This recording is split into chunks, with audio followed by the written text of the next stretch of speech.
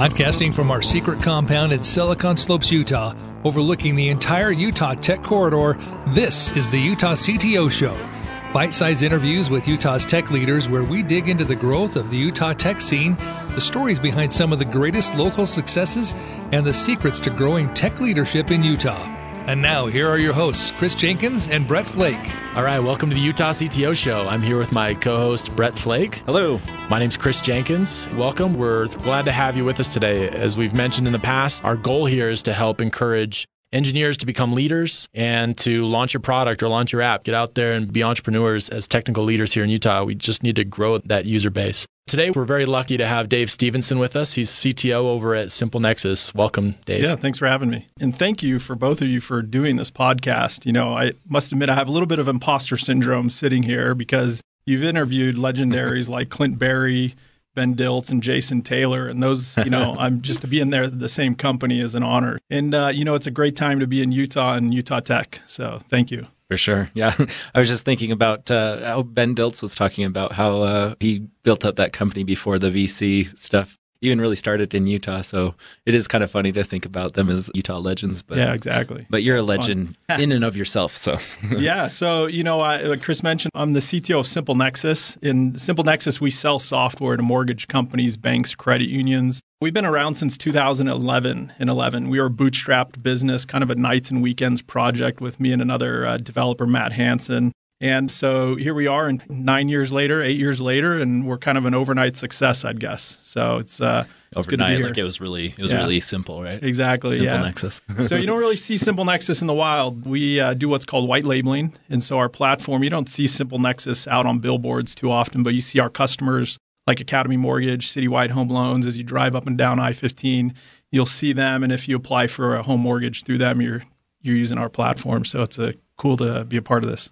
Well, that's really cool about SimpleNexus, but maybe you could tell us about how you got started in tech in the first place. Yeah, that's a long story. I'm kind of an old dude, so I'm 43 and I'm a child of, the 80s and 90s. And back in high school, I kind of got into the game SimCity.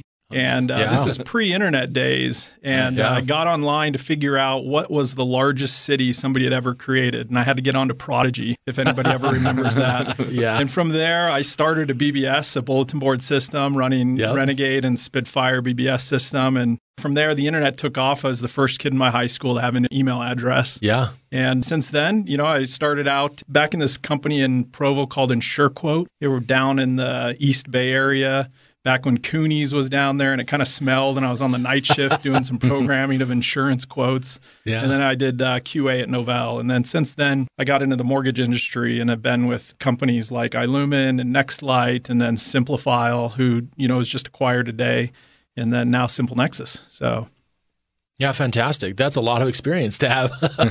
I love the description of South Provo as well. I think it's similar still today. I mean, it hasn't changed a whole lot. I couldn't tell you. I wasn't around Provo at that time. And in between all of that tech, I started out as a Java developer kind of around 2005, kind of hit the entrepreneurial bug.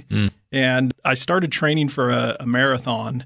And I had a problem where I couldn't figure out what runs I wanted to do, training runs. I'd have to do like an 8-mile run. So I got the Google Maps API was released. And so I built an app that lets you pre-map your routes out, so Friday night I could plan out my maps. And so I created a company around that called Favorite Run. Ran that for a few years, turned into a co-location VPS hosting provider. And then I got into the iPhone app development in 2009 and launched iPhone app called Landscaper's Companion that did really well. And I did that on my own for a few years as an independent iPhone developer. So good times. Awesome. Yeah. So you spent a lot of time kind of on your own as an entrepreneur. Yeah, a few years. Yeah, I have a few exits as small, nights and weekends projects, but definitely cut my teeth in the early days. Well, I think that's very good for our audience because that's exactly who's listening to our podcast, right? These are the guys that are building something nights and weekends, but maybe haven't launched it or haven't started it yet. Like, do you have any advice for somebody that has built something, but they're not sure what the next step is? Yeah, when you've got a full-time job, I tell people that just 15 minutes a day, it's a slog, and it'll take a long time when you're doing, you got your day job and you're trying to start something on the night, but just 15 minutes a night will really get you far. So just keep at it. A lot of nights. Yeah, a lot of nights and weekends and a patient family.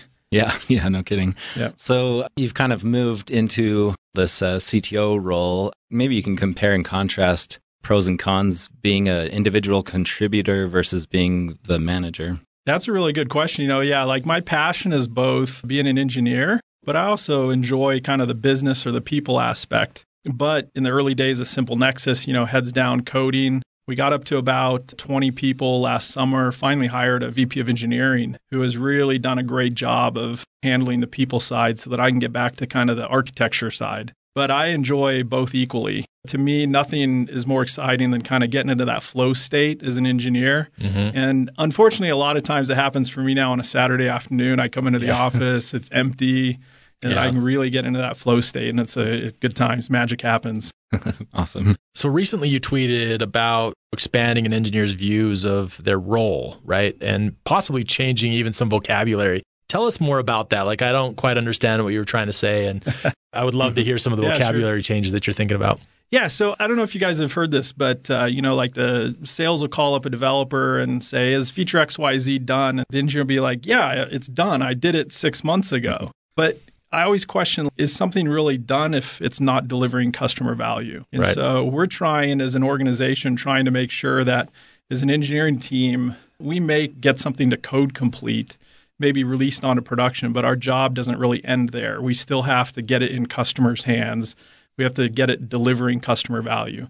And so I'm trying to get developers to not say something's done, but rather it's code complete or it's delivering customer value. Do you guys see yourselves changing things up after they're done, quote unquote done, after it's deployed and maybe it's not delivering the value you wanted it to? Do you see yourselves changing that up on the fly? Yeah, for sure. I mean, the other thing is we talk about is product health rather than tech debt or bugs or something. So we kind of classify all that together as product health. And so we always want to make sure that whatever feature or product we work on has a health level that's at a certain way. And so, sometimes we release things and it doesn't work right or customer feedback's wrong. And so that means the product health is low and we got to work to increase that. And we take that responsibility conjointly with the product team and marketing and sales to get that high. Nice. And so with the change in vocabulary, does that help the culture along, or what do you think the reason is for having that change in vocabulary? Yeah, it helps the culture. It helps make sure people are talking along the same lines and understanding each other, sales and support and marketing and product. We all have a common understanding of customer value. And then not saying tech debt, I think it's more of a positive, right? Yeah, totally. People think tech debt is such a negative, but it's not, right? It can be. But a lot of times, it's a very positive thing. It allowed us to grow and continue our success. And of course, we need to monitor it and improve it in that. But it's more of a positive and optimistic outlook. When you said that about this is the system or the product's health, the thing that first popped into my mind was if you get some sort of injury and go to the doctor, the question that the nurse, the doctor generally asks you is, rate your pain on a scale of 1 to 10, right? Where's your pain level? And that's sort of arbitrary and difficult to really gauge. Do you ever do that sort of an exercise, talking about health with your customers, saying, where do you think the health of this product is right now? Because you mentioned it's related to bugs, it's related to the systems. Where do you see that fitting? And how would you use that kind of terminology, if at all, with customers? I don't know if we'd use any real different terminology with customers. We use just internally, we track support tickets from our customer support team. And so we have a feature that was released but still has a high support load. And so we consider that unhealthy. The other thing we track really religiously is our NPS score. Yeah. And we're really proud of our NPS score as a company. Right now, it's at 74, which is world-class levels. That takes a whole company effort to maintain that high NPS score. Fantastic. Going back to the vocabulary, I think another one of those developer words we use a lot is legacy code. And I think that tends to get kind of a bad rap. And everybody probably writes code that they would rather change in the future. Yeah, if you're not embarrassed by what you wrote 6 months ago, you're not learning and improving, right? Yeah. The other thing is to remember context, right? Of when a year ago somebody wrote code, you don't know the context of why they were writing it that way from a year ago. Yeah, there's a lot of context. I've written code in SimpleNexus going on 7-8 years. People still pull up my commits and they'll make fun of me. That's great. That's great. I've learned with the rest of them. So yeah, I think being a leader like that, where you started out early on and then you have new people coming in and maybe talking a little bit about your legacy code, right? It takes a very humble person to be able to take that feedback, just let it roll off their shoulder. Yeah. And I was also kind of stalking your Twitter feed, and I saw a video where you're talking along the lines of humility, that you guys tend to think of yourselves as blue collar workers. And I thought that was interesting. I don't know if you can speak to that. My VP of engineering, he came on last summer and he's like, you know what really sets SimpleNexus engineering department apart is we're blue collar workers. Not that we're out in the snow working, but we really, it's the mentality that we have, right? We really want to get down in the trenches, down and help the support team, help the sales team. Our developers handle second and third tier support. We cover the phones when the support team has an offsite activity. We go to trade shows with the salespeople just so that we can be down in the trenches. It's about one of our company values is empathy. And so that's really what we're aiming for. That's awesome. Kind of brings everybody back down to earth and be practical and helpful to everyone. Yeah, exactly. Interesting. I'm just thinking about what you just said, that your engineering team becomes second and third tier support sometimes. Do your engineers complain about that? Because as an engineer, and I know that I've worked with several, that's beneath them. And you ever get that sense? And maybe it's back to your blue collar, but what do you have to say about that? Are your engineers really thinking that way? Yeah, an engineer doesn't like the constant interruption of support tickets coming in. Yeah. But we do that, one, to help them feel empathy with the customer support team and our customers. But two, the engineer is in the best position to actually make the pain go away. So the second or third time that ticket comes over, that developer, I guarantee you, is in there in the code fixing it so it never happens again because they don't want to feel the pain. So it's a way to promote the empathy. I love that. Yeah, no kidding. That's awesome.